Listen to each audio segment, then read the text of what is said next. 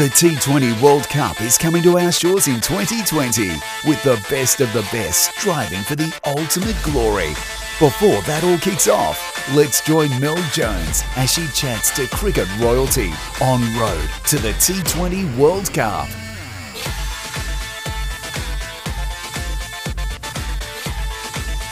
The road to the T20 World Cup continues with one of the most recognisable faces in world cricket. Former world number one-day international bowler, winner of 2 ICC World Cups and 3 Ashes campaigns.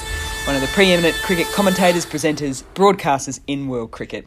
A deep thinker, a lover of good food, and with an unplanned day off, still finds time to support the game. Isa Guha, welcome. Mel, what a pleasure. You say that now. Yeah, this is true. You're an absolute superstar. I'm a little bit nervous, actually.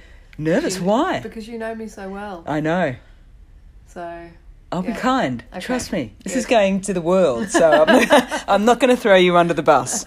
We are going to start with something that I've asked everyone on the podcast so far is, what is your most, or one of your most vivid sporting memories that just brings joy back to you when you think about it? And I have to have been at the game. No. Okay, It could be, no. You could have been watching someone else play. You could have been anything. Okay. I'd have to probably go back to 2005. I mean, just so many incredible things happened this year, and in recent times. You look at the World Cup final at Lord's, men's, women's, just 2 exhilarating, just incredible moments in time. Headingley with Ben Stokes, and they're just mesmerising games to watch, and you're just so compelled to just view everything as a spectator, but also as a fan of the game. But I'll probably go back to 2005 because that was probably a significant moment for us as a women's team to be able to follow the men at the same time, and what it did for the country. You're talking about the Ashes. The Ashes, yep. And we hadn't beaten Australia in such a long time. I think it was 42 years or something. I think it was, yeah. And all right, you don't need to. You're bringing up one that's hurting me, so it's okay.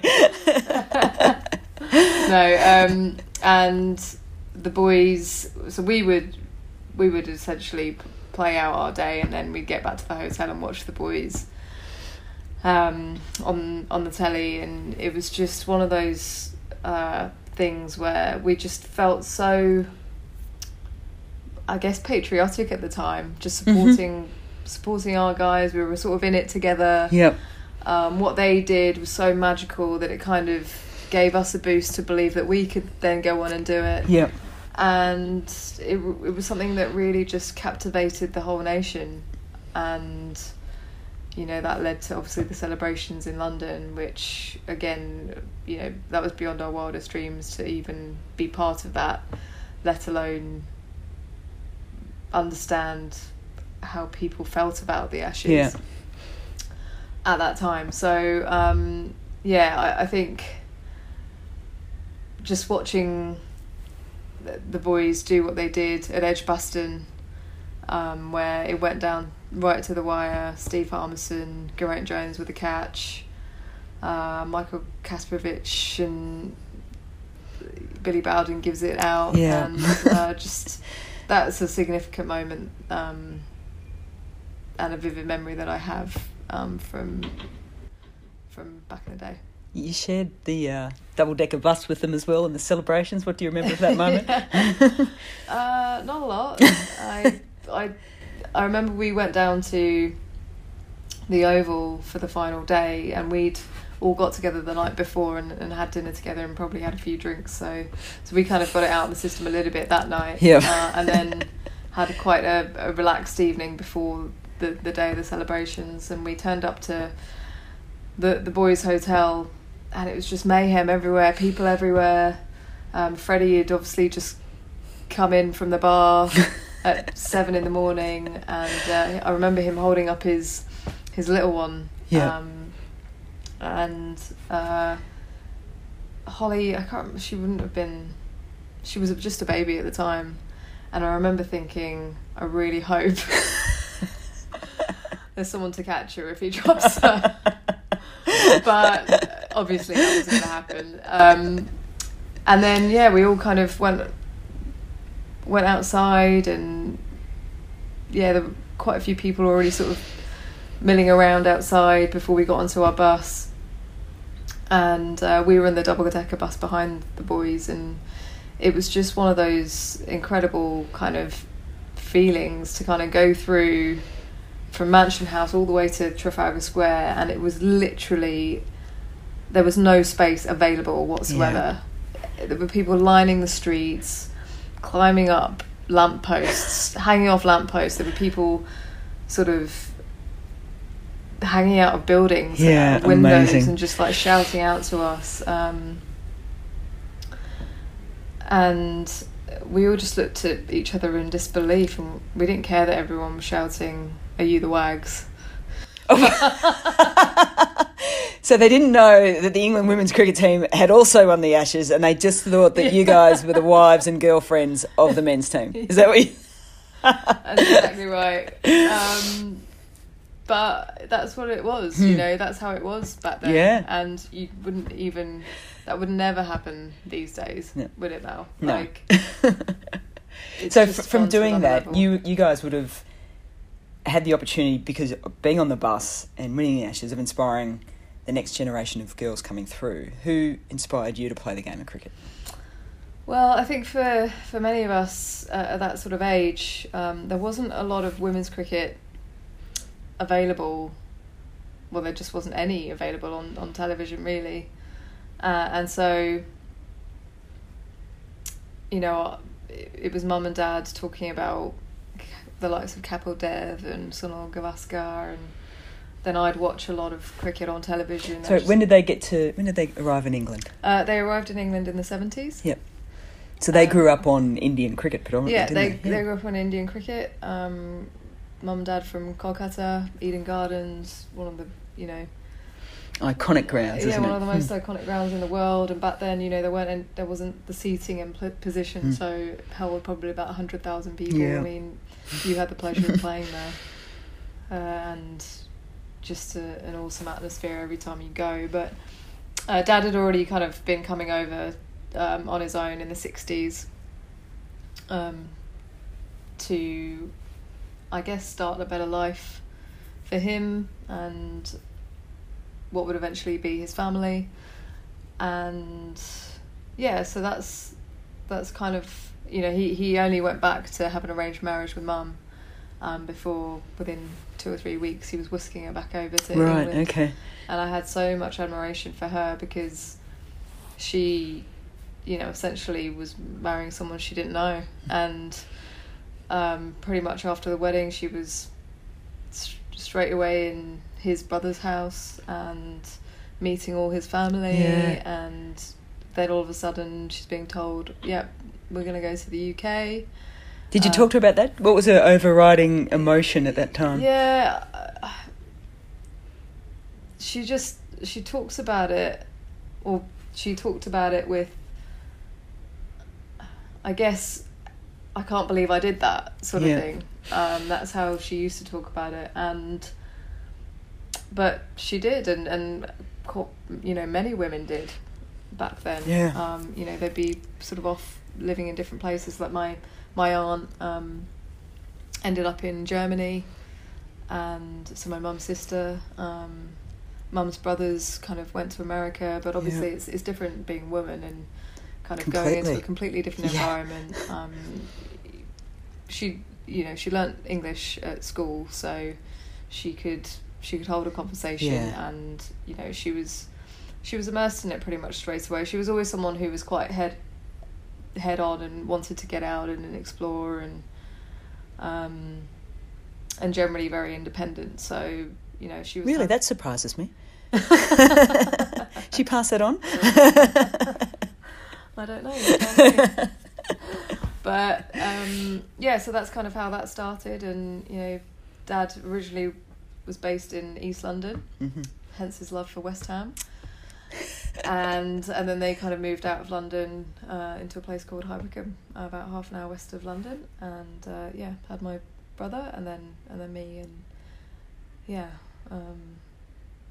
a lot of the people that have been on the podcast so far, when they're talking about getting into cricket, there's a common theme of either because of family or because of a brother, but also because there wasn't a lot of support, because there was no visual of seeing women playing, and it was a very sort of male upbringing. Was that the same for you?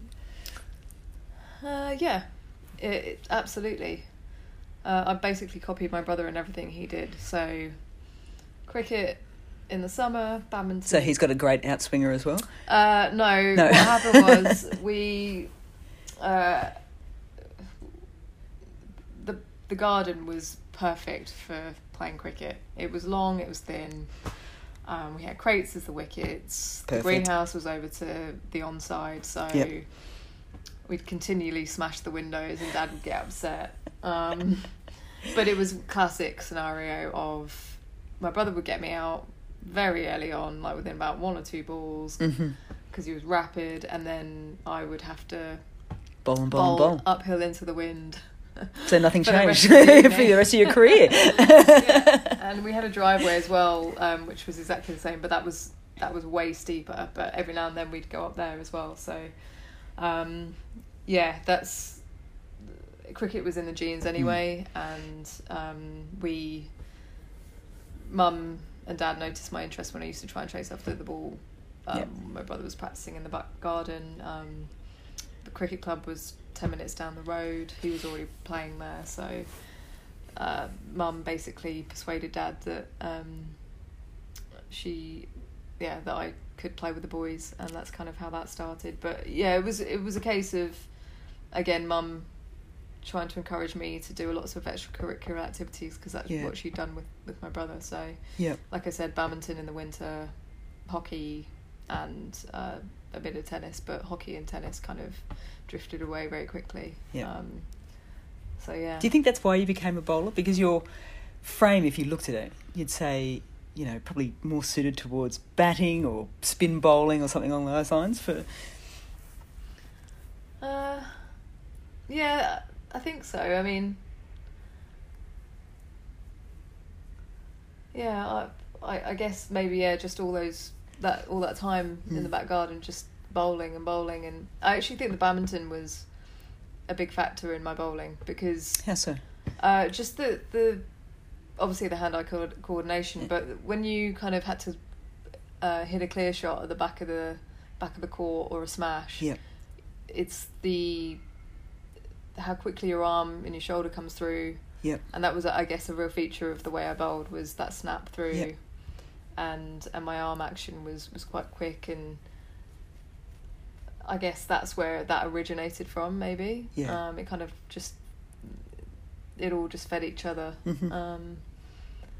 And maybe that's why I had that kind of quick action, which helped me generate pace, given my height. So that's I guess that's where that came from.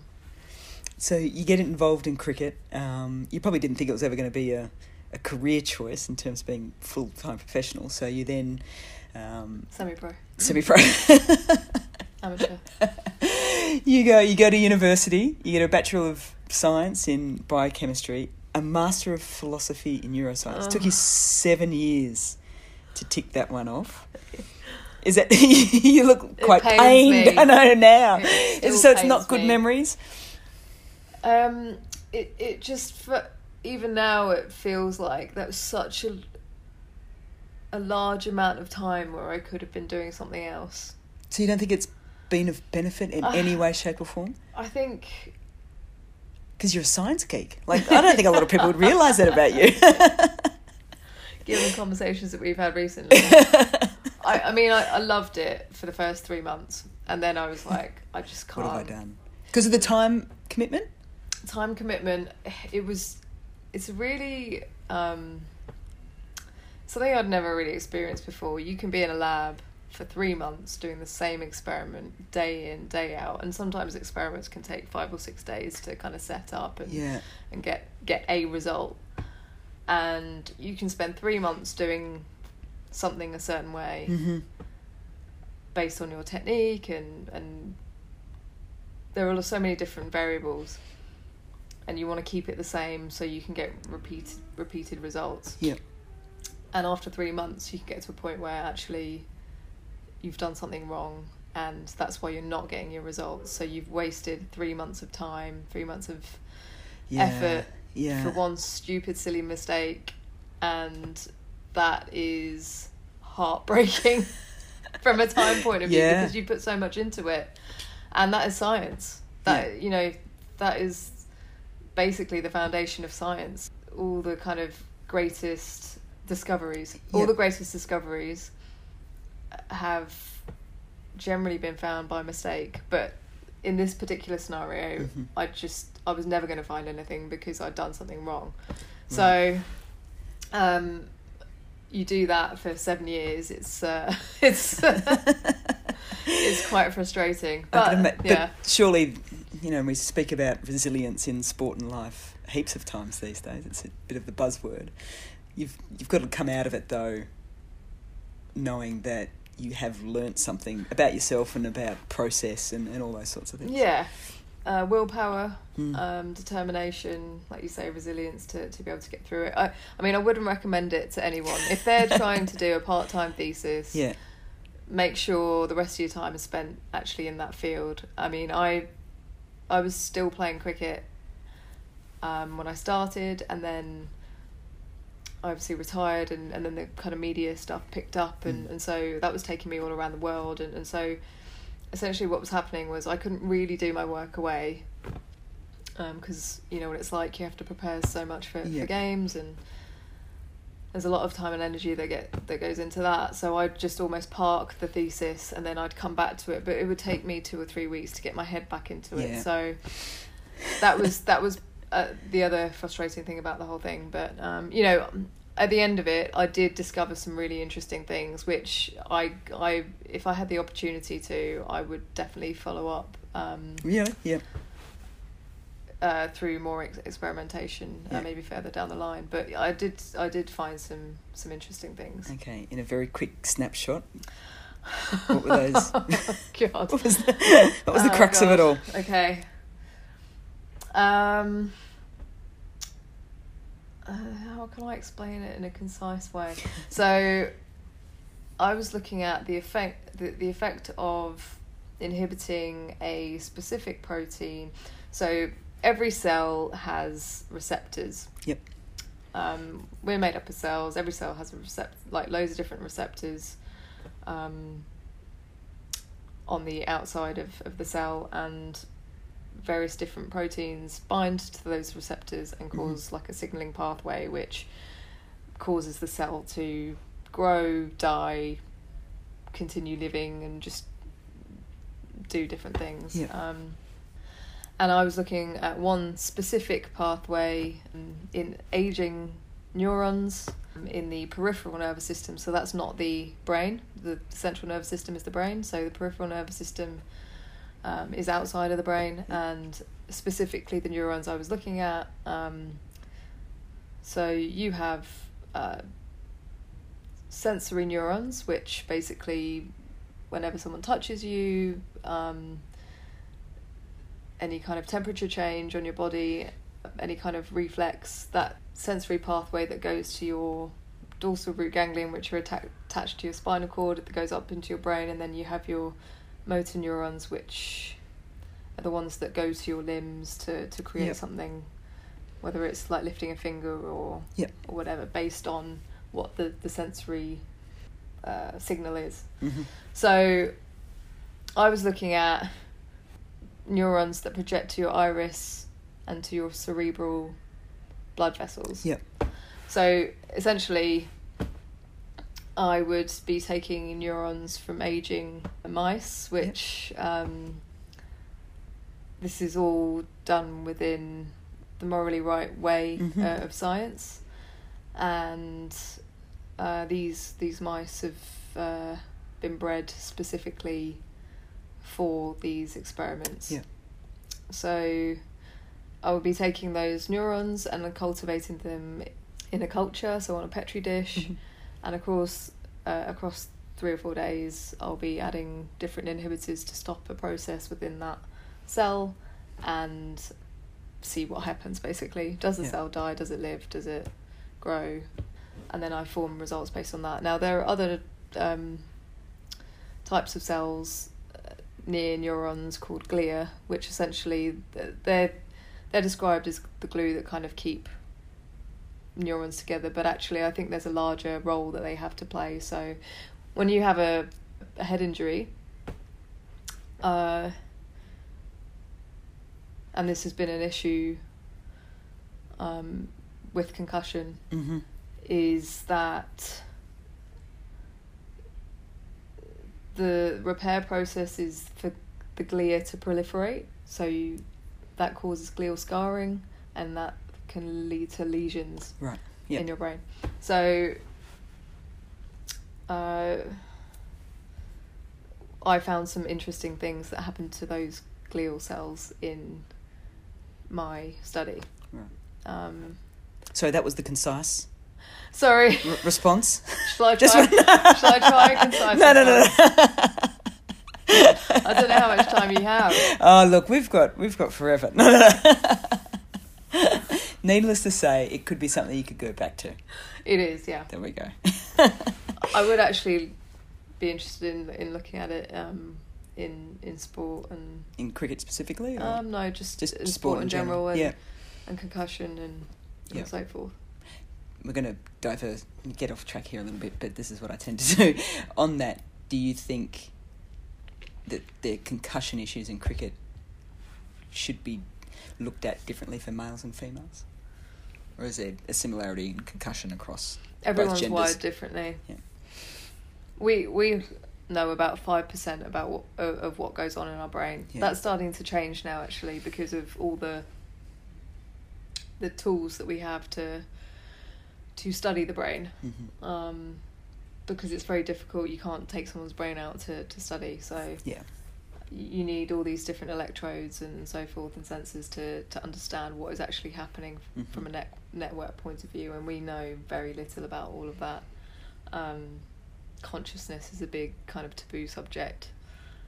But I think that will, we're on the verge and the cusp of some interesting findings, I think, in the next decade or so. So actually that is something that I would be really interested in doing with my on the back of doing my thesis. So it wasn't all bad. No, it was I just say it because. And the best thing is you've dispelled the biggest myth in cricket, that fast bowlers are dumb. Thanks, mate. You're calling me fast. Should have thought that one through a little bit more, shouldn't I? Best player, and you can name a couple you ever played with. Claire Taylor. Why? Just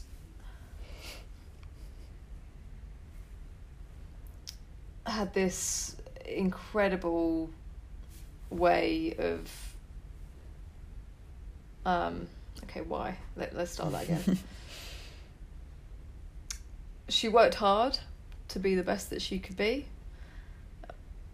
It was something that actually came quite late to her, and she had to really drill it down to kind of work out the processes of becoming, one of the best players and scoring runs heavily in different scenarios. Very logical sort of brain, did maths at Oxford, so you can imagine, So two geeks now together, excellent, right? I can see the common theme here.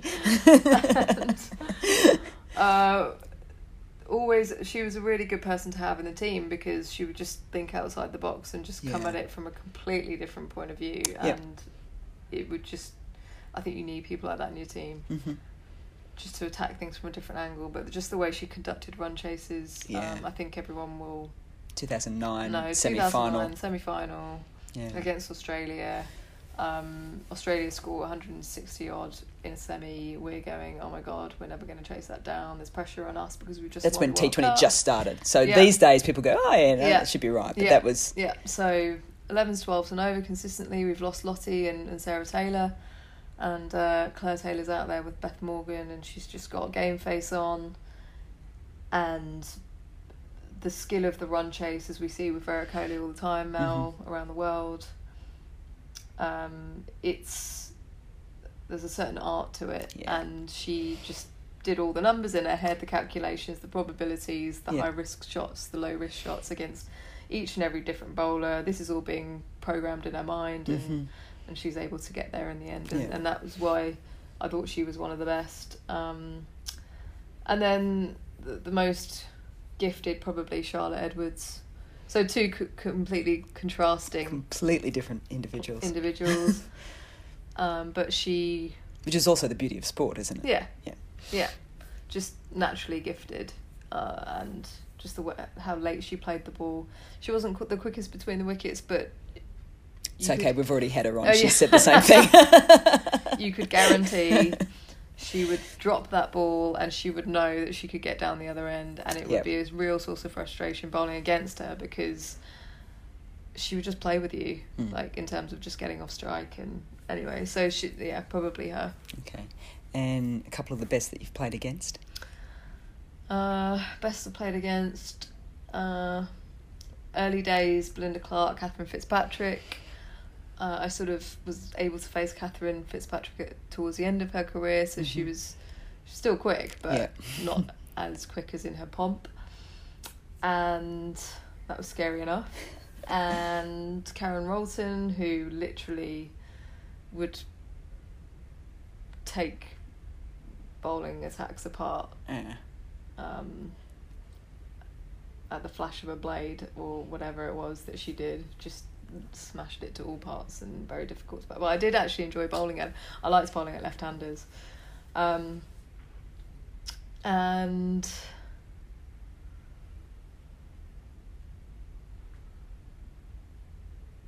yeah, I'd probably say those two. Yeah. 3. Test match cricket, it's still out of reach for so many female players at the moment, unfortunately. You bagged a fifer. I can't believe I'm going here as well. This is just paining me greatly, but I've got to do it. Career best fifer against Australia in an Ashes series. Is that a highlight? Yeah, without a doubt. Individually, I mean, World Cup, Ashes. The Ashes contest was just, they were just incredible. I mean, it took me a while to actually play Australia for the first time. So I made my debut in 2002, and we didn't Scotland? face them. Was your debut game Scotland? No. India. Oh no, that was like a under 21 tournament. Ah, right, yeah. gotcha.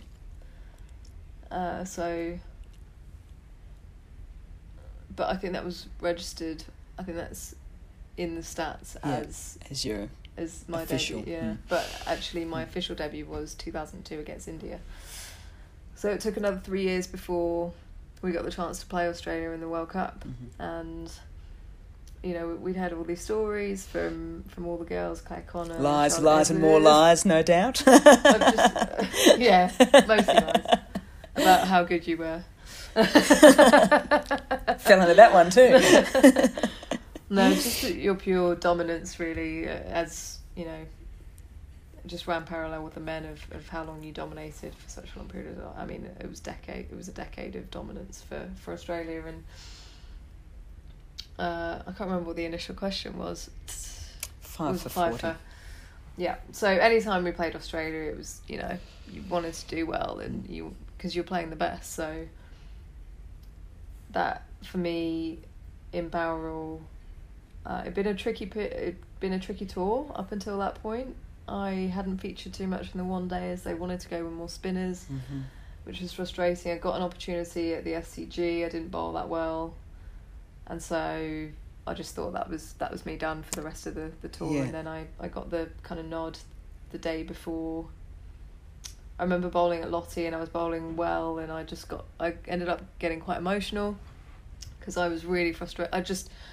For some reason, you could drop me or not play me in one days or T20s, but Test cricket, it would just hurt me the most, because I just was so desperate to play Test matches. And is that because of growing up with your mum and dad watching men's Test match on cricket? Why was Test match cricket so important to you? I think, watching a lot of it, you knew that you were going to be running the drinks for 5 days or 4 days. Ulterior motives, no, okay. No, it wasn't because of that. It was because I genuinely loved bowling with a red ball and in Yeah. whites, and that was when I felt most alive, and the ability to set a batter up or just get that ball swinging in different phases of the game. And so my debut in 2002 at Taunton, Mitali Raj got a double century with bowling on a road. I think I bowled 40 overs. I was 17 years old, so I could only bowl 7 over spells, and I loved it. Yeah. I absolutely loved it. Like, it was the greatest thing. Who was the captain then? That had ever happened to Claire Connor. It was. Claire wouldn't have loved it, going, Yeah. 7 overs, damn, I have to take you off now. What time can she come here? Honestly, and yeah, so, and then it just happened. Like, I remember going to the ground, and I'd played there before with the under-19s in Bowral. Obviously, so much history attached to it with Sir Donald Bradman, and I just got this feeling, I'm sure you've had it, Mel, where you just get the feeling that something is going to happen. You're on. It's quite green. There's that white picket fence, such an iconic place, or just a kind of picturesque place to play cricket.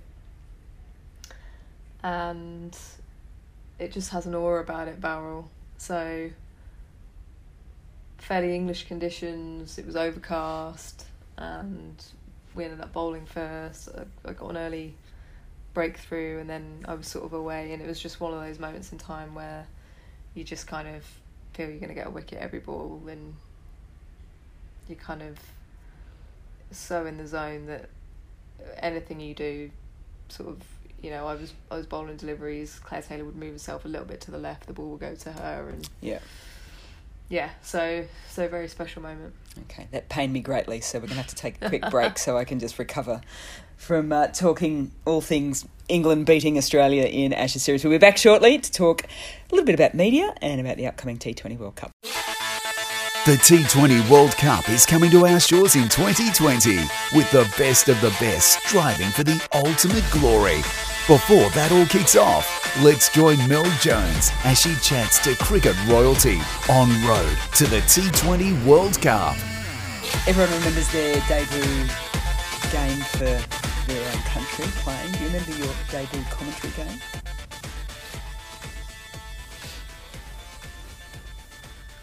Take that silence as a no. Don't actually, no. Did you ever think it was going to be a career path?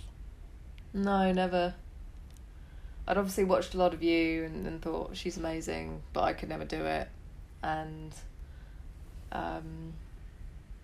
you know, I'd heard Ali on the radio, and I just thought, yeah, doing amazing things. Claire Connor, when she worked with Channel 4, you know, I was super happy for her. She was doing that while still being captain of England, so yeah, and I never imagined that I'd be any good at it.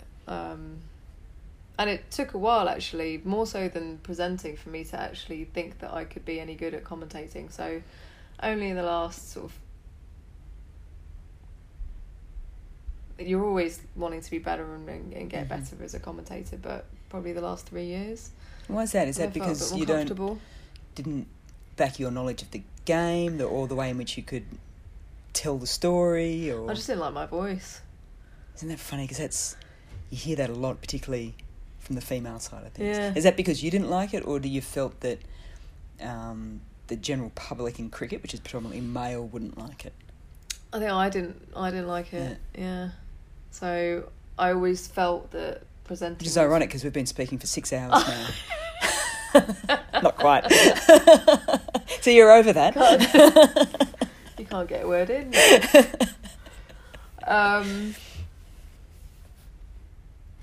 Yeah, I mean, I always kind of backed my knowledge of the game. I think a significant moment for me was working here. So with anything that I try and do, I want to do it to the best of my ability, and we've had conversations about this before, of taking opportunities because you want the experience to get better. I think going to the CPL was really good for me. Yep. And they were the first kind of competition around the world before the IPL to kind of introduce a woman into the T20 scene. So, and when you went over for that, was an underlying sense of nerves? Were you scared? Was it I think I wasn't as scared because I felt like no one was really watching. From a global perspective. Yeah. So maybe locally, but not necessarily in England, where, you know, I probably felt the pressure a bit more. So it was a chance to kind of hone my skills and get better. Yeah. Similar with Star, they got me involved in test coverage in 2014, and again, I felt a little bit... Which is another first. Yeah, I basically felt out of my depth when I was doing that, but once I was in it, I actually thought, no, actually, I can probably do this. I was saying the right things. It was just not necessarily coming out in the way I'd like it to. So, and that comes with doing it more and more. So, Are you and then a harsh judge though? Yeah. Yeah. I think most athletes are, aren't they? Or I'm not saying that I was an athlete, but you were an athlete. A sports person, because you just want to be the best version of yourself in anything you do, and so yeah. But I'm, generally now, if I mess up, I can quickly just park it to one side and just move on to the next day because you had 3 months of testing neurons in a petri dish that then fell apart. So this is where I'm getting to, isn't it? You did learn something from that that experience. Yeah, true. What about you? Hey, whose interview is this? Huh? Nice try. Can you interview yourself? Try, can I interview myself? Yeah, for this. That would be quite... I do remember doing a... I can't believe how you've turned this around. I did a one-day game between India A and Australia A up in Townsville by myself, a live stream game for 100 overs. And it got late into the second innings and I was asking myself questions. So, Jonesy, what do you reckon about that? Well, Mel, I'm glad you asked. So maybe if I can do that. Split personality. Don't go there. What's your ego be? If you never think of getting into a certain career, you never really then have idols or people you look up to because you never think you're sort of going to go there. Now that you're in the media, who are the ones that you look at and think they've nailed that, or I'd love to be able to do that? Or... Yeah, I just take something from everyone. Yeah, that is on the circuit. We work with some pretty incredible commentators we do. At the IPL, World Cup coverage here in Australia, and there's so many different facets to commentary as well. TV, radio, we break it down even further. Lead commentary as an analyst. Do you have a preference?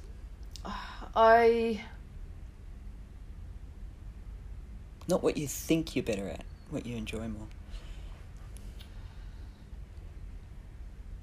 Or it could be the same thing. I don't...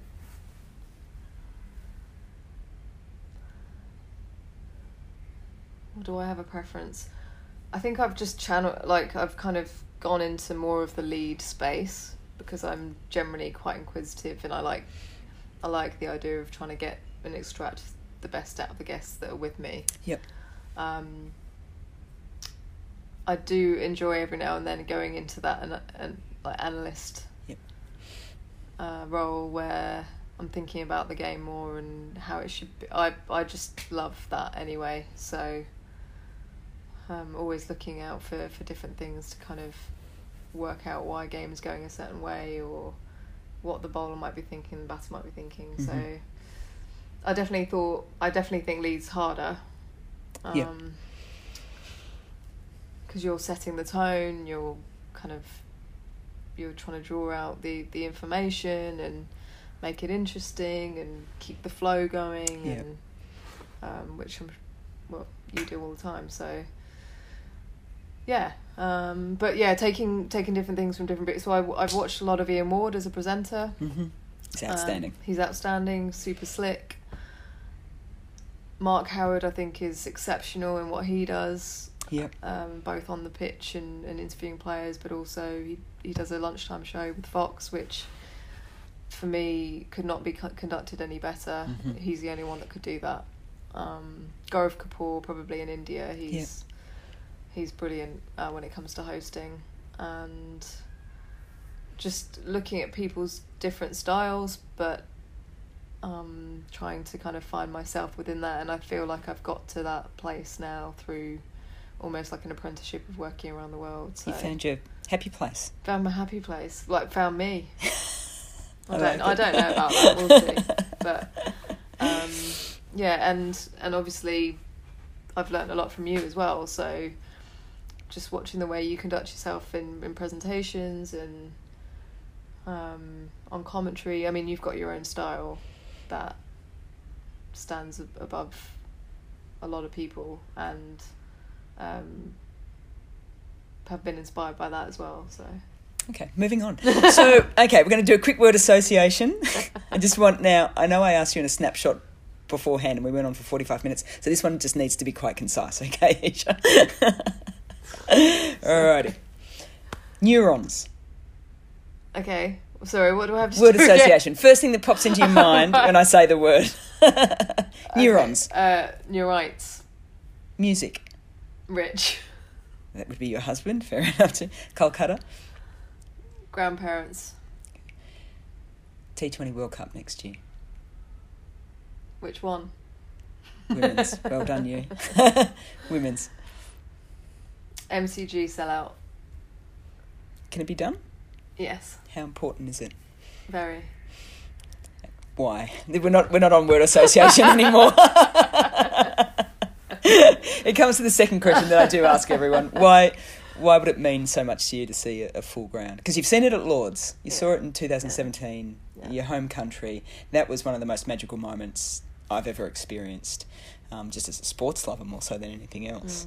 Because it was a different type of packed ground. I was lucky enough to be at the Men's World Cup final this year. Yeah. It was packed, and it was an amazing game. Likewise for the women's. But it was just a different sounding, and it just, I think, in terms of a game-changing moment for the game, for women's sport, for so many things, it was pretty special. Why would the G be any different? Can you imagine the noise? Yeah. At the G when the girls walk out? Because I played at the G as you have in front of... Six people? You played at the G. Yeah, I've played a few games, yeah. Australia and... yes, and Victoria. Yeah, and Victoria. In front of... I've actually played an AFL women's game on the MCG. Have you? Yeah, that's another story. That's a whole other podcast. Yeah, we won't go there. Keep going.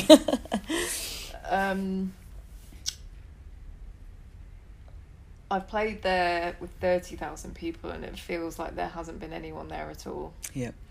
So to have a sellout crowd, albeit it will be just another thing that Australia will trump us at, but it's not a competition. Oh, it is. No, it just be so significant for the game as a whole, but not just cricket, women's sport in general, I think. And the other thing that was amazing about that 2017 final was, I remember being pitch side when it was all going off. Annie Shrubsole was running in, and I just watched the ball. And bearing in mind, I had to present pretty much straight away after. Yeah. I'd lost any control of professionalism in that moment. I was just nothing wrong with that, though. No, not at all. And I was just riding with that when it came to doing my job. But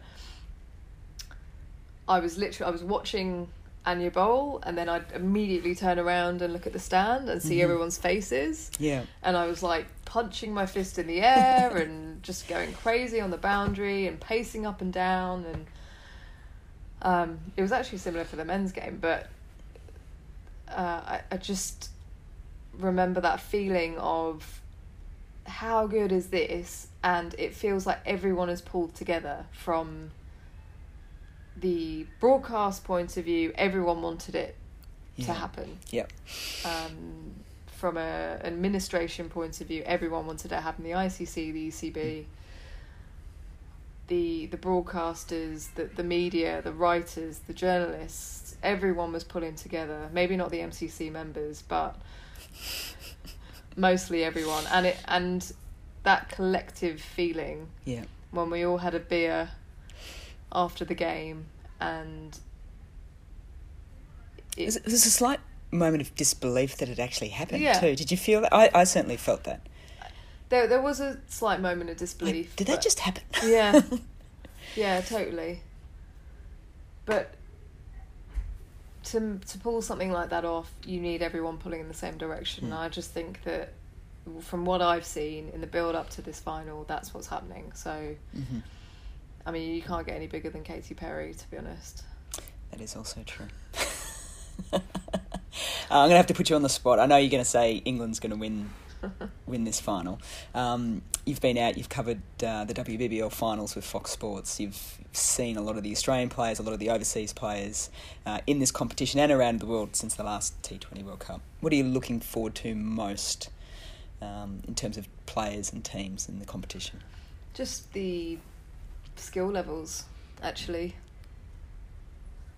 Because I think the WBBL has gone to another level, and the skills of the players has gone to another level, and it's just so exciting. That for me actually is the one thing that I love about watching women's cricket, is that players I used to play against and with, girls like Elise Perry, Elisa Healy, just seeing how they've gone to this next level, this unbelievable level of cricket where I just didn't think was possible. Well, I did think it was possible, but that's probably given me the most joy, actually, just to kind of see how they've developed, and the same for the England girls, to see that, you know, they don't get as sort of flustered by big occasions. They love the big occasions. You just watch the heat in the final of the WBBL, and the run chase was conducted perfectly. I don't think they panicked at all at any stage during that run chase, and I think that's also another kind of big step forwards for women's cricket in a big final like that. So that's what I'm looking forward to. We started this interview and the sun was high over the Swan River. It's now setting beautifully. There's a gorgeous sunset here in Perth. So thanks to the Australian team for wrapping up that test match in 4 days. Isa Guha, thank you so much. I know you were slightly nervous on all the questions I could have asked. I'm going to switch the recorder off now and I'm going to ask those questions, and maybe I'll sell that as a separate episode to T20 Road to the World Cup. Thank you so much for that. Love you, Mel.